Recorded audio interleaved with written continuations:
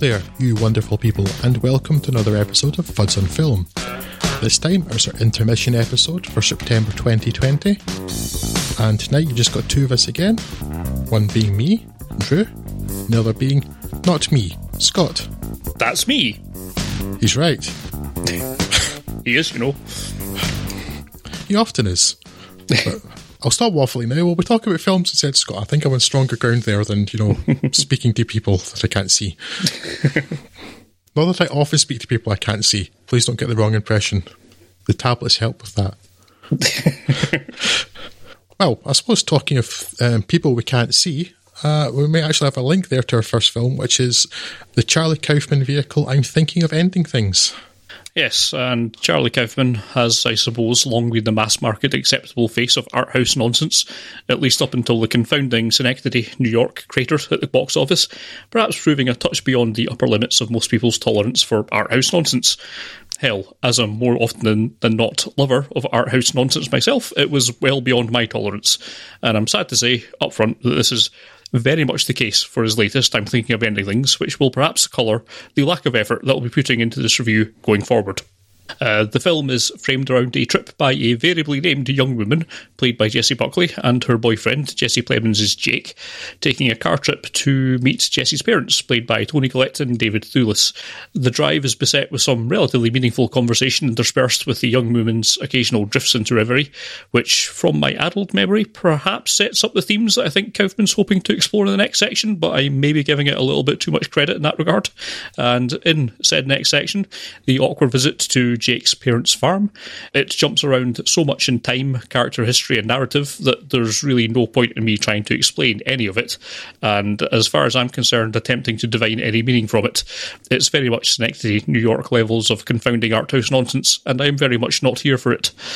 Perhaps I'm being a little bit too close-minded, and I can see that if you're looking at this more as a text to read and interpret, then you may get a great deal more of it with this. Personally, I think it's asking a little bit too much of the audience to reconstruct quite so much of the meaning of, well, everything in the film, and I found myself entirely checked out of things by the end. There's clearly lots of good work going on here, from committed performances from all of the cast and all of the technical details and the arbitrary dance number, but it's all in service of something that's, if not entirely impenetrable, at least more effort than I consider it worth to penetrate. Missus. I'm Thinking of Ending Things is not, I suppose, in the technical sense of things, a bad film. It is, however, a film I roundly hated and hope to never think of again. So, strong non-recommend. Drew, did you make anything of this? Am I just being very dense here? Did I not see the obvious messages in all of this?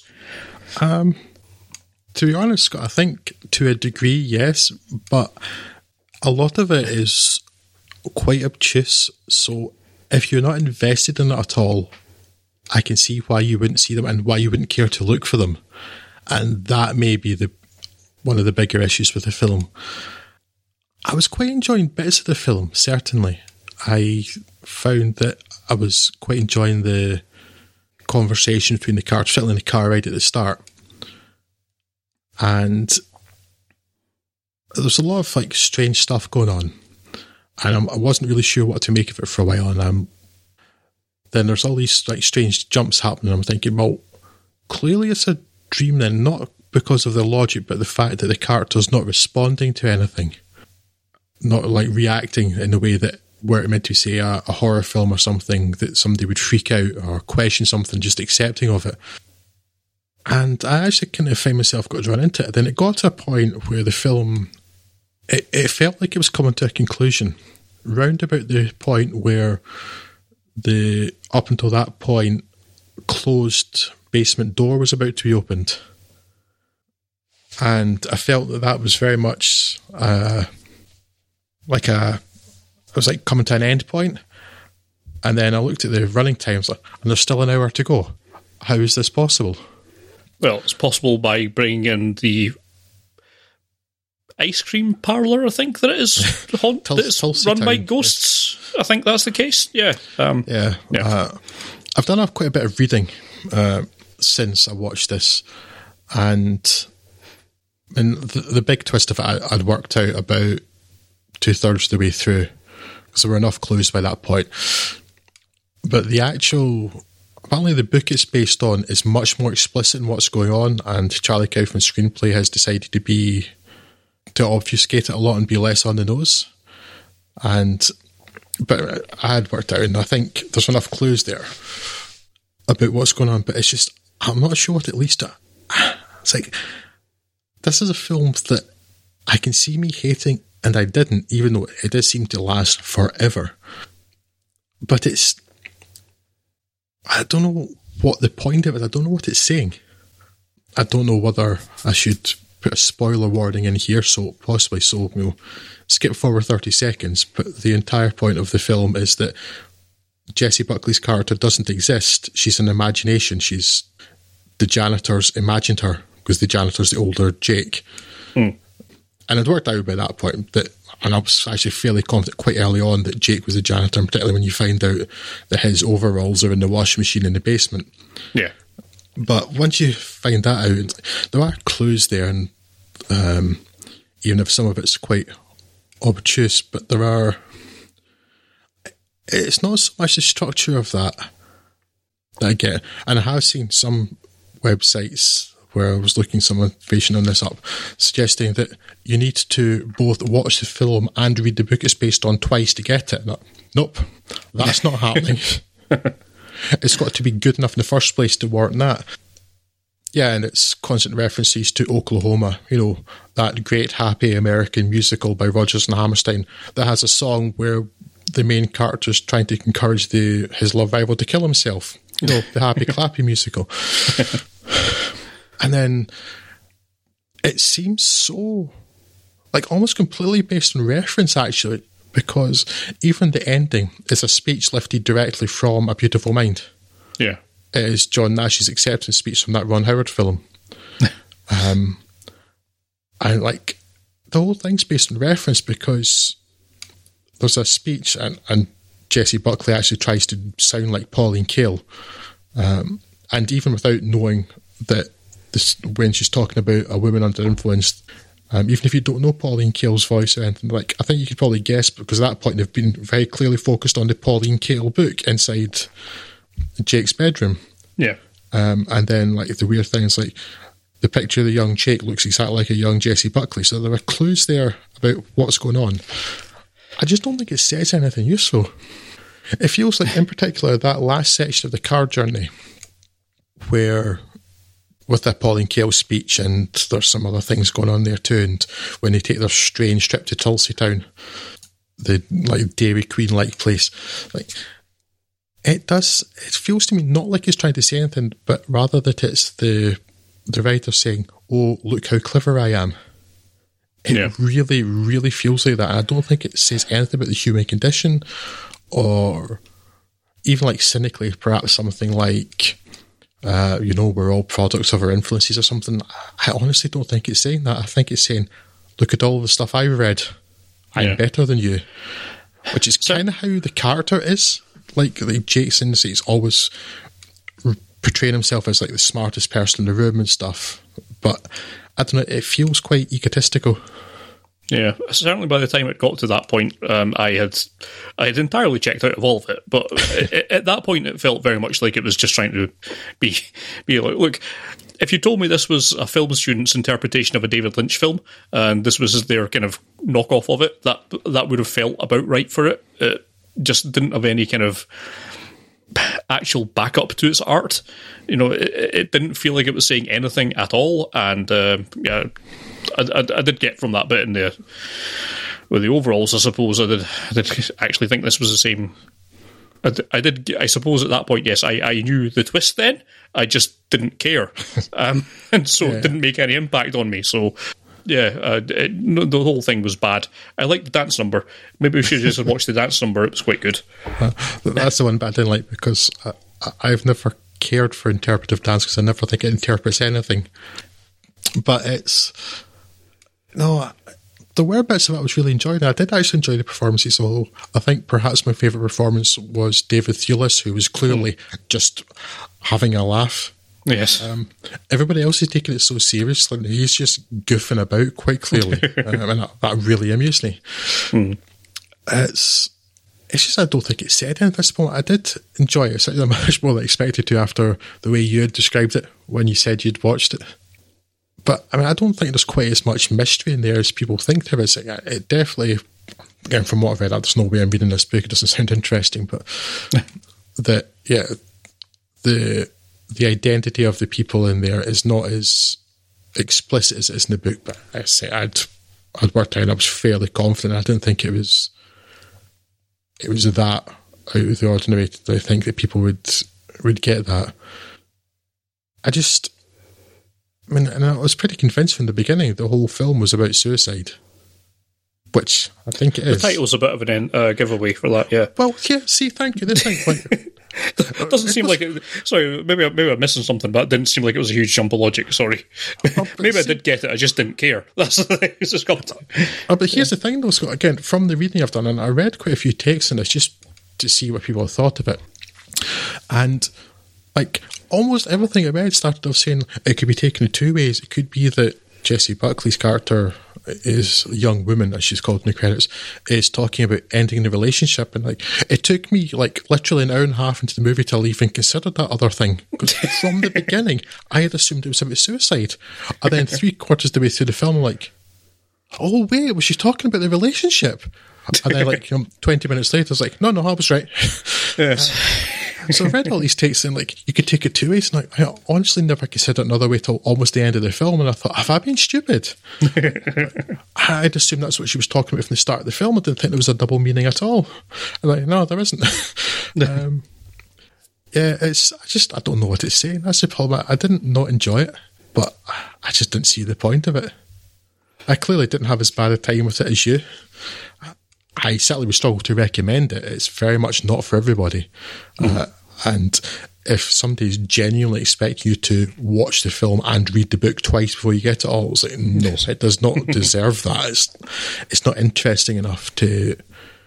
I mean, it's clearly stuffed full of references and ideas, and you could spend a lot of time unpacking it. I just think by the time you did it, it's like, well, I've got the big pile of stuff now. It's telling me nothing. God, now it's all over the floor. I'll need to sweep it up. What am I going to do with this? I know, this one's leaked.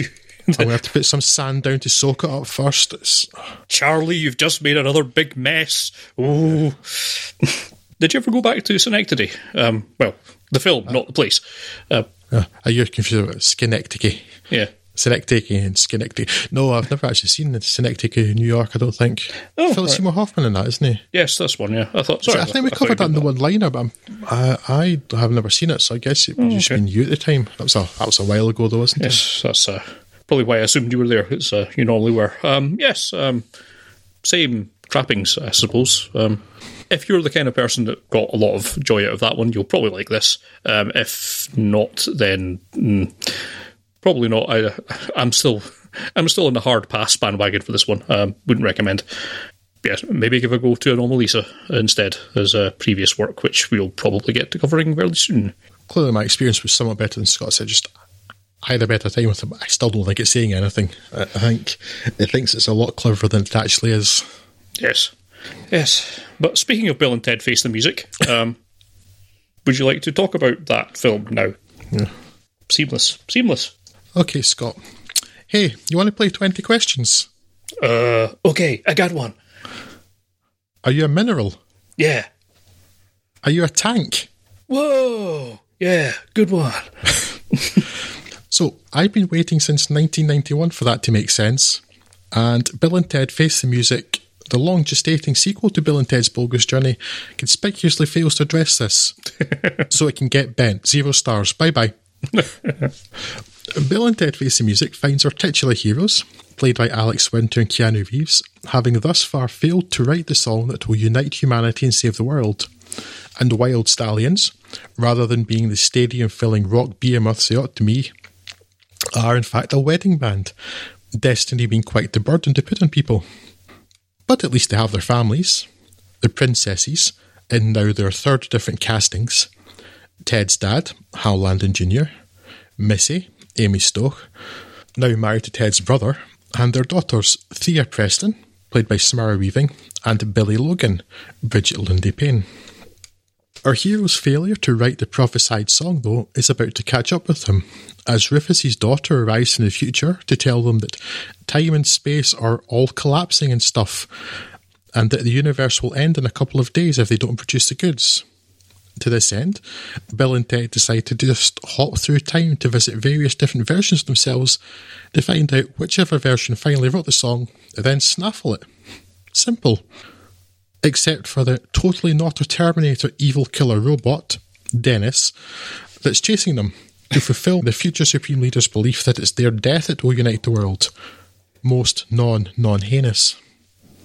Meanwhile, Thea and Billy take a time trip themselves to help their dads with the objective of forming the world's most excellent supergroup. Alex Winter and Keanu Reeves, along with writers Ed Solomon and Chris Matheson, have been at pains over the last decade to convey the message that this belated sequel is not simply a cash grab, or an attempt to capitalise on trends of 80s or 90s nostalgia, that they're just friends who love each other and the characters. And I believe them. The film, like the characters, is refreshingly free from cynicism. The characters are problems, but they all love each other. There's no real conflict, at least beyond that which can be remedied by salving wounded pride, and they retain the harmless innocence of the two teenagers who travel through time to find Socrates, Beef Oven, and Bob Genghis Khan. And that's kind of nice. And not just in this epic show of a year, but, well, at any time. Which is not to say that the film is without problems, as it isn't. And perhaps the most glaring one is Keanu Reeves, who, well, more than anything, seems to have forgotten how to play Ted. It's like he just doesn't quite have that character in him anymore, which is a pity. Much of that is made up for, though, by an extremely keen Alex Winter, who doesn't even act nowadays, having been plying his trade behind the camera for much of the last 3 decades. Winter seems delighted to be revisiting his most famous on-screen role, and his enthusiasm is most excellent. Face the Music suffers from being rather loose and unfocused, though that's a criticism that can also be levelled at the previous 2 films, so it's fitting. Once again, the princesses could be omitted entirely without anyone even noticing, but their presence here does at least offer up a particularly entertaining marriage counselling sequence. Samara Weaving and Bridget Lundy Payne as Bill and Ted Mark II are great, and their subplot, while a rehash of Excellent Adventure, is fun, and William Sadler's return as the Grim Reaper is entertaining too. I would describe Bill and Ted Face the Music as alright, and definitely the least of the trilogy, but given how badly something like this could be messed up, I'll take that as a victory, particularly when my time was respected with a completely appropriate 91-minute running time. Yeah. Sometimes nice, and also not awful, are good enough. Yes, I enjoyed this. I thought it was funny. I laughed a lot. I could probably just end it there. That's about as much as I really need to say about Bill and Ted Face the Music. It is pretty good. I could pretend to be upset about its time travel mechanics, but I think it's better to just go by the Austin Powers rule for that one. None of the Bill and Ted films have cared, Scott, so why should you? No, it's not. It's not focusing on that as a major plot mechanic, really. Yes, it's funny, and I like all the characters. It's nice to see them again. I thought the two, Bill and Ted's kids, Samara Weaving and Bridget Lundy Payne, do incredibly great impressions of a young Bill and Ted, and I thought that was very funny all the way throughout, and I almost wish it had just been about them. Yes, it's funny. It's got lots of funny little situations, and I liked it. I will probably never think of it much again. I'm not sure anyone's a huge fan of Bill and Ted, but I watched them and I liked them. And this one, I've watched it and I liked it, and I'll probably not watch this ever again. But if I did, I would probably enjoy it quite a bit at that point as well. It's a nice, unassuming, safe little comedy. I liked it a lot. Yeah, I went back to watch the first 2 films again before this, which I hadn't seen in years. Especially Excellent Adventure. I had forgotten quite how fun Excellent Adventure was. I mean, it's in the title, Drew. It's excellent. It is. It's most excellent, really. And I don't know. It's. I think even from the beginning, it's not cynical. It's just fun. Yeah, and it doesn't have like the really tiresome high school tropes of, I don't know, bullies or them being outsiders or something. They're in their own wee world and they don't care, but they're really good friends, and like That's nice. And it was remarkable at the time. It's possibly even more remarkable now. What I was disappointed to find out, though, is that the Bill and Ted theme tune that's been stuck in my head for the last 3 weeks constantly isn't actually in the film at all. It must have only been in the animated series, which I remember watching as a kid. Bill and Ted's Excellent Adventures, most outstanding in every way. But yeah, I watched this and like it's forgettable fluff, but it's the right sort of silly. Yeah. Silly with heart and no consequence, and clearly the characters, the actors are enjoying it. Yeah. And I think that really gets transmitted to the screen, particularly in the most recent case with Alex Winter. And it's just a lot of fun. The fact I'm still talking is probably more than it deserves, but if I stop talking, I'll have to think about everything else that's happened this year, and I don't want to. Don't make me, Scott. Yeah, as you mentioned, if there's ever a year for entirely uncynical, enjoyable fluff as an escape, then this is definitely the year for it. So, kudos for its timing, I suppose, in that regard. Yeah. Station. Okay. Talking of uncynical fun, let's move on to Beastie Boys story, Scott. Yes, the Beastie Boys story, and the Beastie Boys story is, and let me pause for a minute to prepare you for the sort of galaxy brain level insights that you come to this podcast for. This is the story, right, of the Beastie Boys. Sorry, I'll just give you a moment, because you'll probably need some time to recover from that level of knowledge bomb being dropped on you. It is a filmed stage show where the surviving members of the band, Michael Diamond and Adam Horovitz, narrate a potted presentation of their life and career from their early days through to the initial success with Def Jam as a frat bro rock rap parody of themselves, and then their regrets about becoming that mask, and their long road to reinvention and success on their own terms, a path that ended after the untimely death of Adam York. To a degree, I'm not sure there's much need for more of a recap than that. Mike D and Ad Rock prove themselves to be engaging storytellers, and it's an interesting story for fans who have some interest in their career. While I don't think there's anyone who would find this a disagreeable watch, I'm not sure it's going to do all that much for people that aren't already fans of their work. Thankfully, no such inhuman creature exists, so this is a moot point. Imagine not liking the Beastie Boys. The concept gives me the collie wobbles. It's not immune to criticism, I suppose. It's not exactly a warts and all expose, but then again, there doesn't really appear to be all that many warts to be exposed on these guys. They seem to be almost universally well regarded as artists, with their only blemish being the unabashedly misogynist lyrics of their first album, which I've mostly been suitably and bashfully apologetic for pretty much since the start of the 1990s. So you could also say, and again, let me pause for a minute to prepare you for the sort of galaxy brain level insights that you come to this podcast for, that this staged performance of a stage show recorded on stage comes across as a little stagey at points. Shocking, I know. Look, there's a few asides that were presumably at some point ad-libs that they liked to then incorporate it into the telling that seem a little forced. However, at this point, I am very much picking at nits. I shouldn't give the impression that this is just them on stage delivering a PowerPoint presentation. There's plenty of cuts to archival footage as either B-roll or to show an important or funny moment. And director Spike Jonze and the editors, Jeff Buchanan and Zoe Shack, have done what they can to keep things visually interesting despite the limitations of the format. So yes, minor quibbles aside, while the Beastie Boys story is by no means life-changing cinema, it's a light, breezy, sometimes touching and often funny look at one of my favourite artists, and I enjoyed it a great deal. Yes. Moving on. Yeah, well, we will be shortly, because I've not much to add. I've liked the Beastie Boys for a very, very long time. Longer than I probably want to admit to myself, to be honest. Yes. And honestly, if I look even half as good as Ad Rock does when I get to his age, I'll be very impressed. Yes. He does not look like age he must be. Yes. Looks very healthy and happy. Yes. I guess Mike D did as well, which actually is quite nice to see, because people in the music industry don't always look like that. No. I mean, there's certainly a bit of artificiality about it, although I don't think I felt maybe quite the way you did, Scott, about like you felt like maybe some anecdotes they liked felt a wee bit shoehorned in, but it feels quite genuine. Yeah. A lot of it, the way they're talking, and I don't think when Ad Rock's sitting down on the edge of the stage at one point talking about MCA, when the tears come to his eyes, I don't think that's fake. I think that was real. No. Yeah.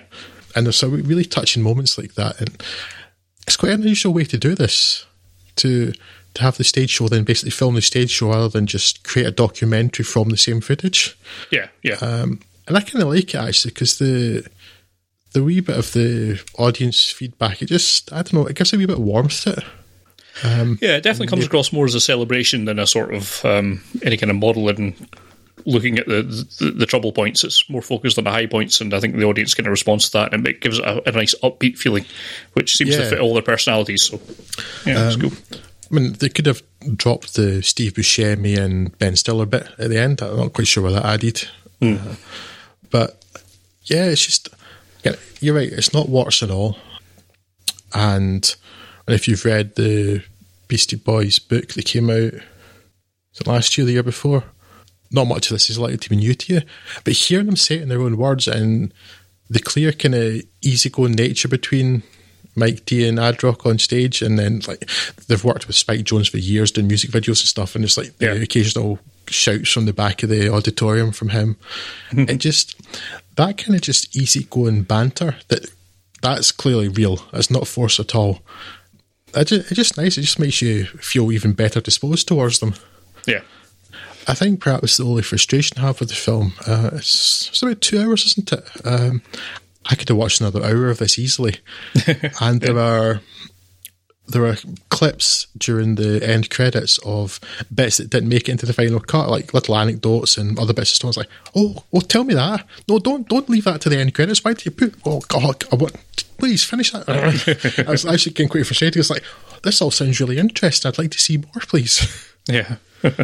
Yeah, it's again. I know it's not just the year, but the complete lack of cynicism there is nice, and it's like they talked about times when they weren't particularly getting on particularly well, but it's just like, you know, it wasn't just like really bitchy or anything like that, or settling scores or trying to make themselves look good or anything. And it's nice, and their music's brilliant, so you know it's all upside for me. Yes. Yes, it is an enjoyable little film. If you've even the vaguest bit of interest in the Beastie Boys' music, it's well worth looking at. I didn't actually know all that much about their creative process or how their work really fared in the grand scheme of things. I just seem to have... I know there must have been a time when I wasn't into the Beastie Boys, but I can't remember it. And from my point of view, like everything, even like Paul's Boutique on, it's like I was just convinced all of that must have surely have been, you know, hugely successful and influential because it wasn't me. Because so that's exactly what I was going to mention, Scott, was Paul's Boutique, precisely that, because I'm watching this thing. Paul's Boutique bombed? Yes. Really? Oh, that's brilliant, that album. Yeah. So yeah, we're on the same page. That's nice. Yeah, it's quite an interesting way to do this, and it's funny, it's entertaining, it's informative, it's all good, really. It's not an earth-shattering thing, but it's certainly well worth a watch if you've got even the vaguest interest in their music. Absolutely. But is Mulan worth a watch? That'll do.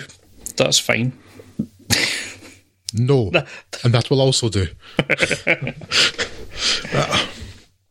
You know, one of these days I will actually just leave it at that. Felt this bad, say no and stop, and actually be able to stop myself talking for the next 15 minutes solid with my notes. Today's not that day. Sorry, folks. Even before seeing it, Mulan comes with several problems.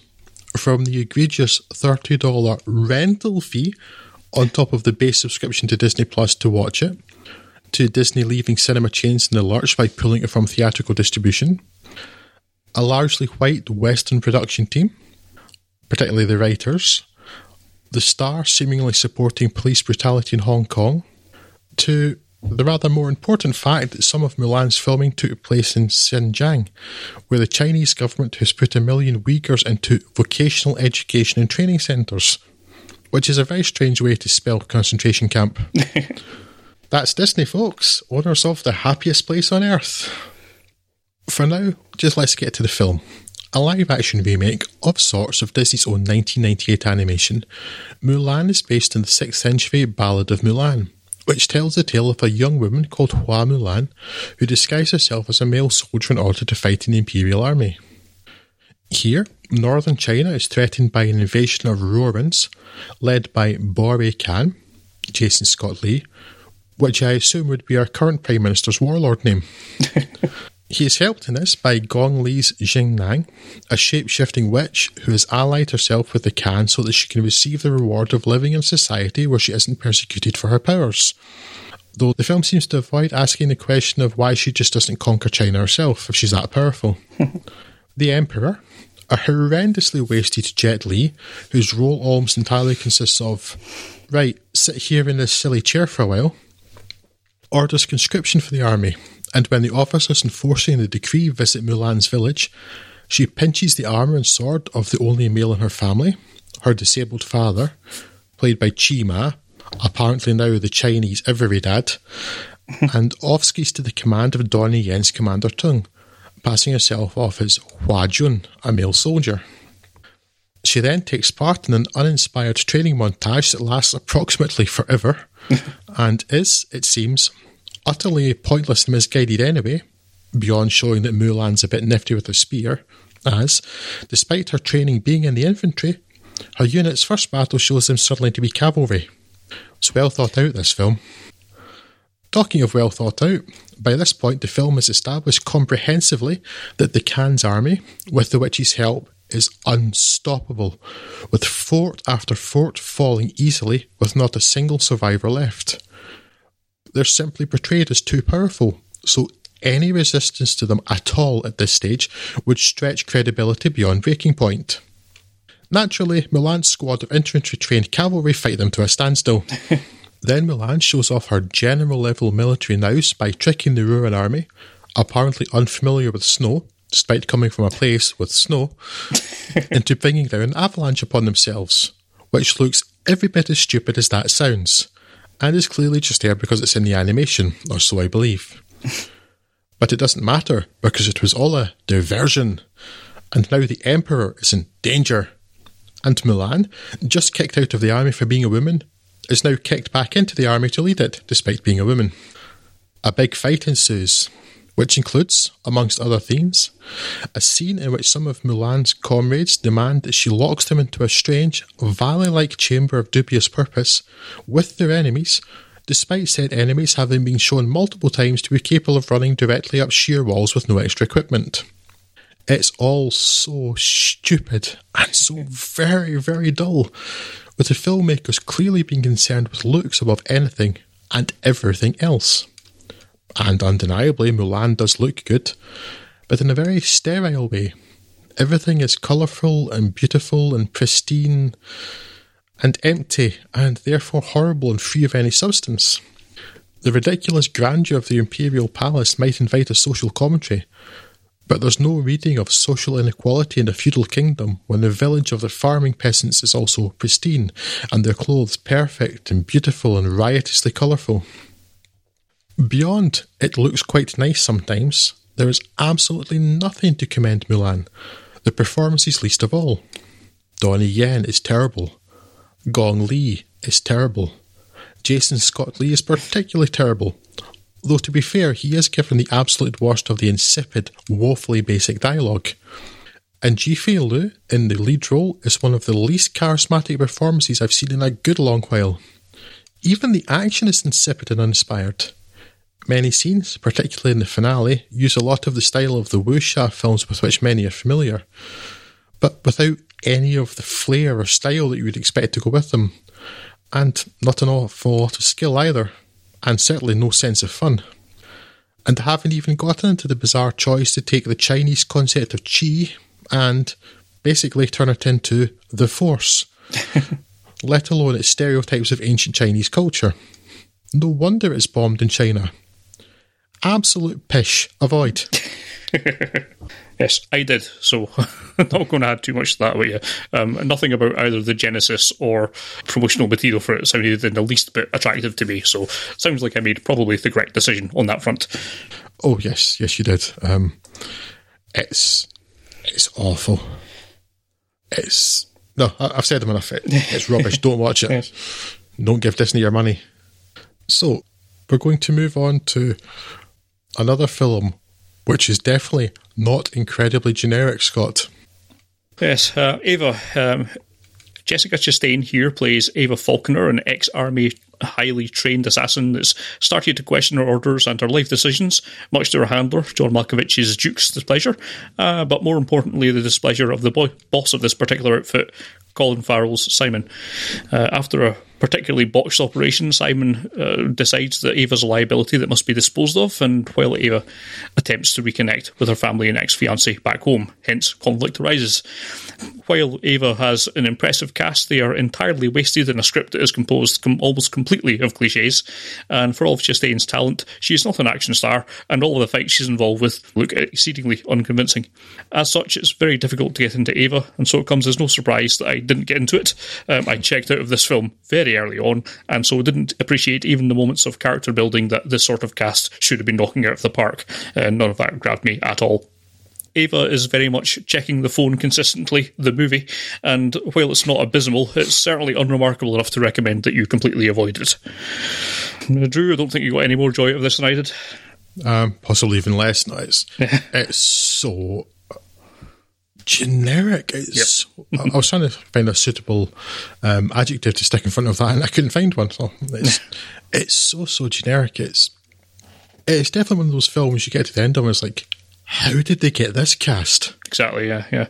Especially with Jessica Chastain, John Malkovich, and Colin Farrell. They're way, way above a film like this. I did wonder, I was trying to find earlier what the budget for this was and not been able to get it, but given that it does not look all that expensive a film to produce, it must surely be one of these cases where like 90% of the production budget has gone directly into these actors' paychecks.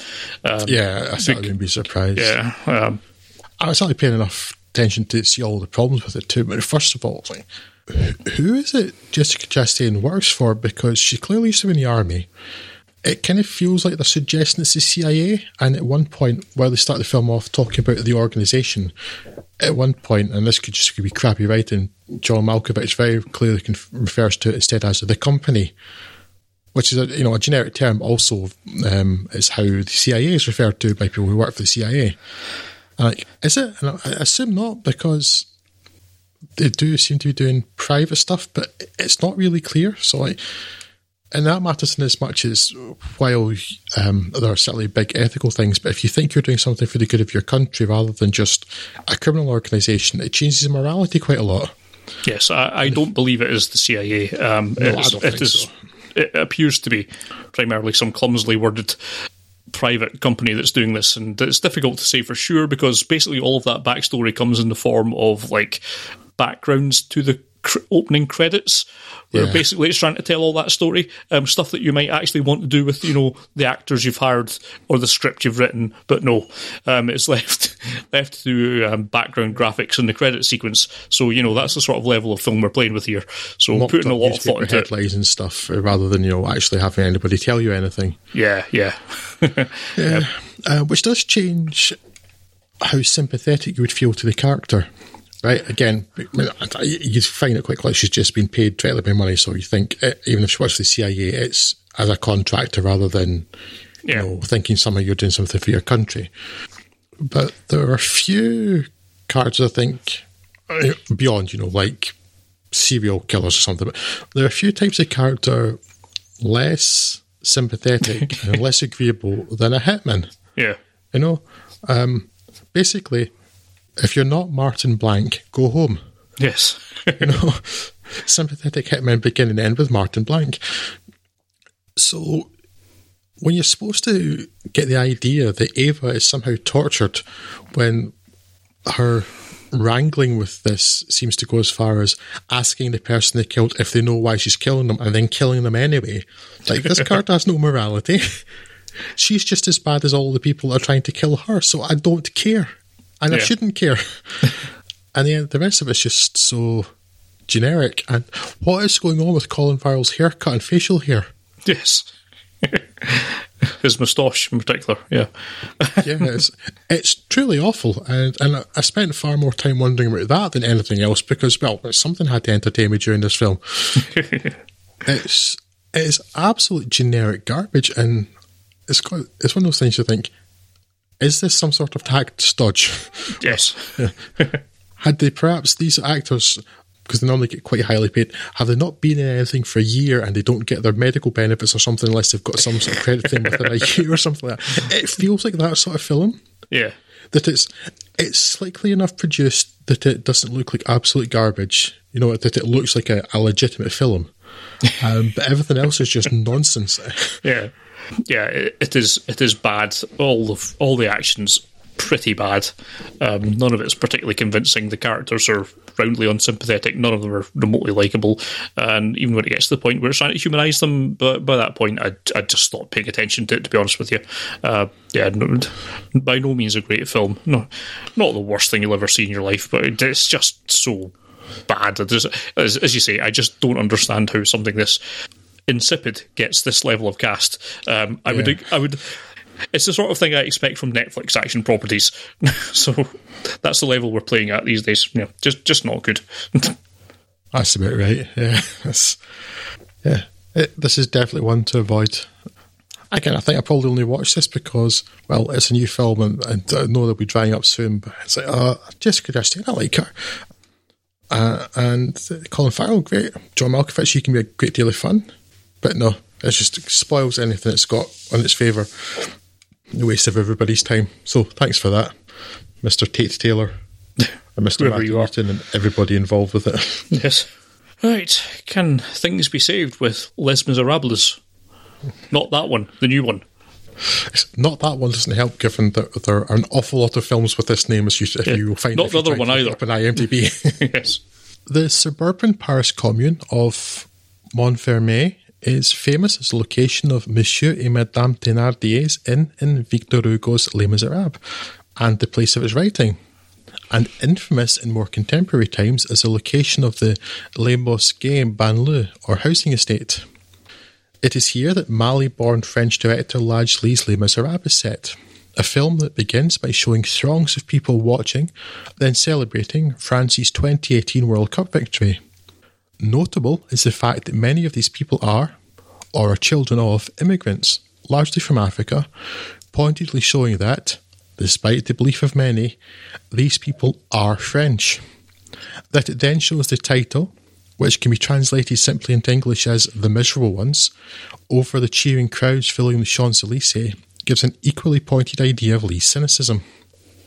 The story of the film begins with the first day in the job of newly transferred police officer Stéphane Ruiz, Damien Bonnard, who will work with Alexis Manenti's Chris and Djibril Zonga's Guada as a squad of the anti-crime unit, whose job is, ostensibly, to prevent crime, but seems to actually consist of bigotry, racism, harassment, chauvinism, and a general low-grade rottenness to the inhabitants of Les Bosquets, perhaps even extending to a little light corruption, if the sweltering heat doesn't disincline them. Ruiz is shocked by their behaviour, but as the new guy feels unable to do much about it.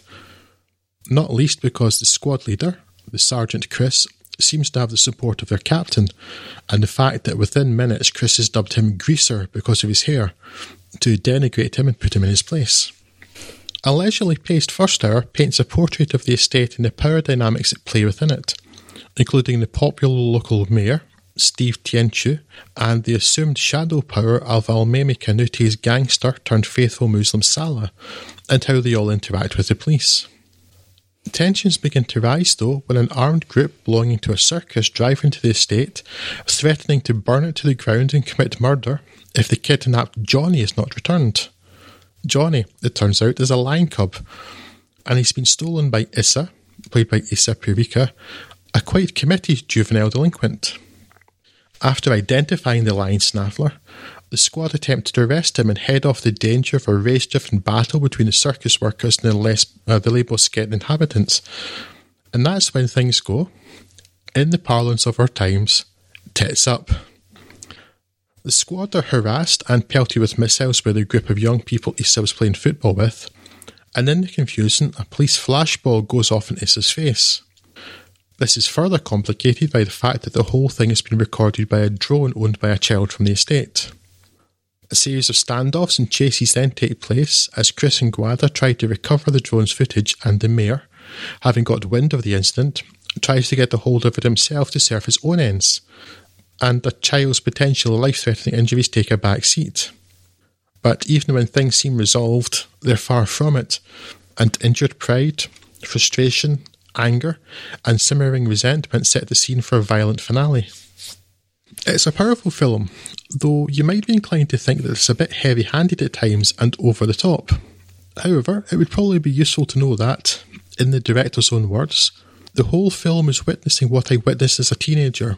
Everything in it is inspired by real events, from the first scene to the very last scene.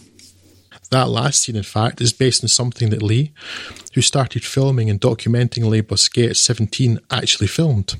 It is even shot in the very stairwell where the incident took place. And even the lying thing really happened. Les Miserables is, perhaps surprisingly, relatively balanced, especially in the figure of Ruiz as a decent police officer. Again, in the director's own words, the idea was not to take sides against the police, despite everything that happened in reality. I wanted to be even-handed. Everyone, people who live on the estate and the police, they are all Les Miserables. This is not to say that the police are let off, far from it, but the director could have chosen to excoriate them, but didn't. The film brings to mind Matthew Kassavitz's 1995 La Haine, an acknowledged influence on the director, and there's a real vitality to Les Miserables, and a real sense of place to its depiction of Les Bosquets, much of that owing to Lashley's documentary background, and some also to the 200 extras, every single one of whom lives on the estate. Where it perhaps suffers is that, while the banlieue certainly has a character, for the featured humans that's much less the case.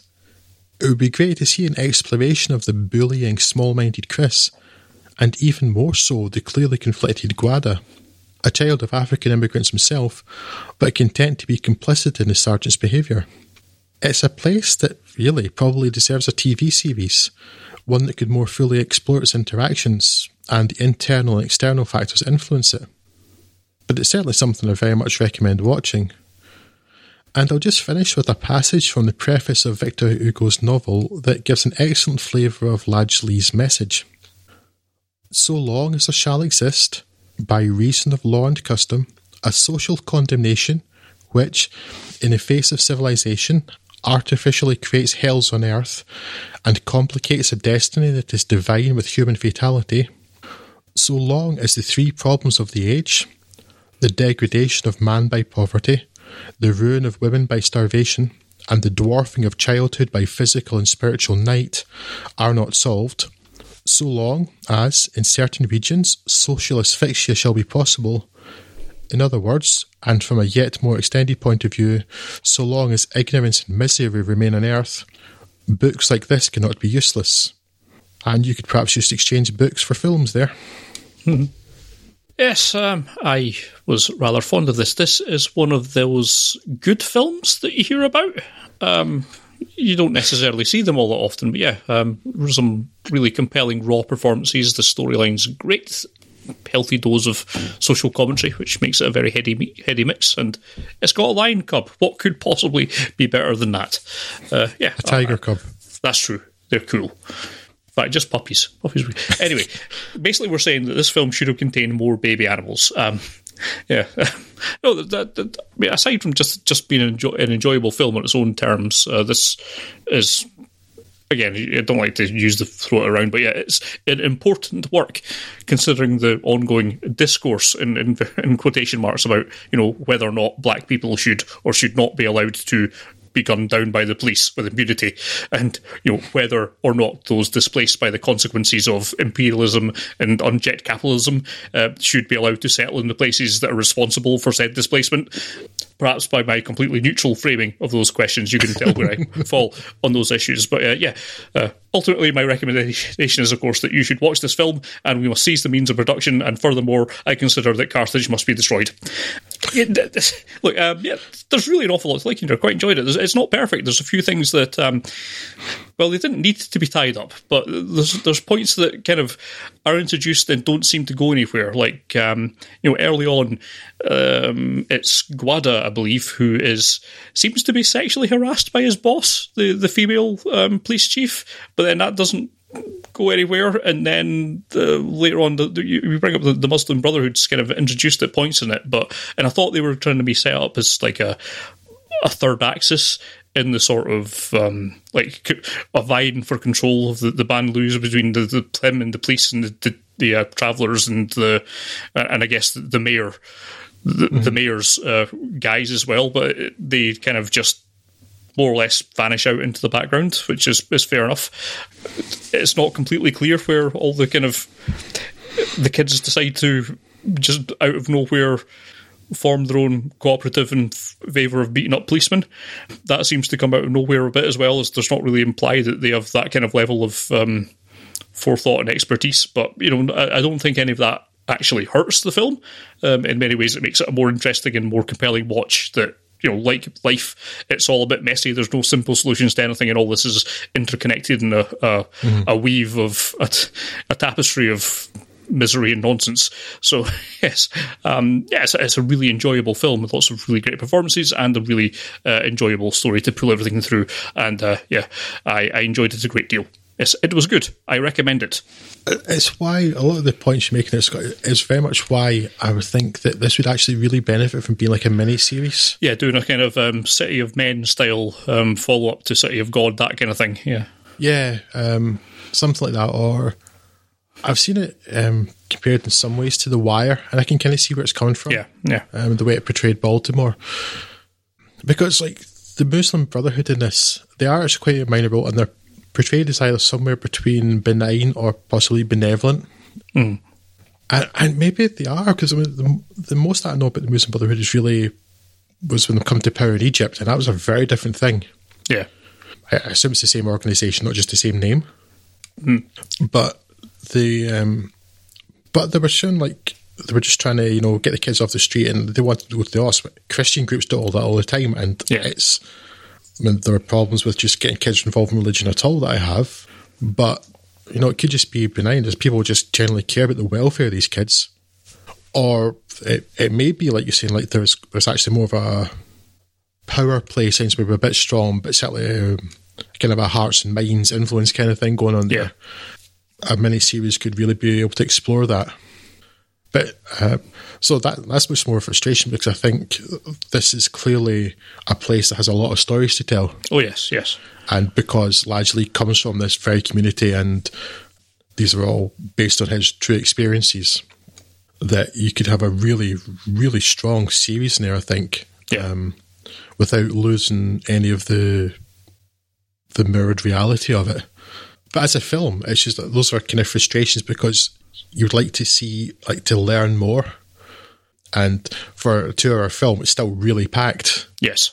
So yeah, that's the only problem. It's a really good film. It's, I think I hadn't heard of this. I only watched this because it was on Radio 4's The Film Programme a couple of weeks ago. Right. I thought, that sounded really interesting, so I decided to watch it for this episode of the podcast, and I was like, oh, I'm glad I did, because this is smashing. Yes. I mean, it's bleak in many ways, but it's very, very good and very, very worthwhile watching. Absolutely. Yeah, no, I don't have anything else to add to that, really. It is a very good film indeed. Yes, so that's us for this episode then. We will be returning at the start of next month with, well, what should be a episode about stop motion animation. But for now, if you want to get in contact with us, you can do, you know, on that there internet thing.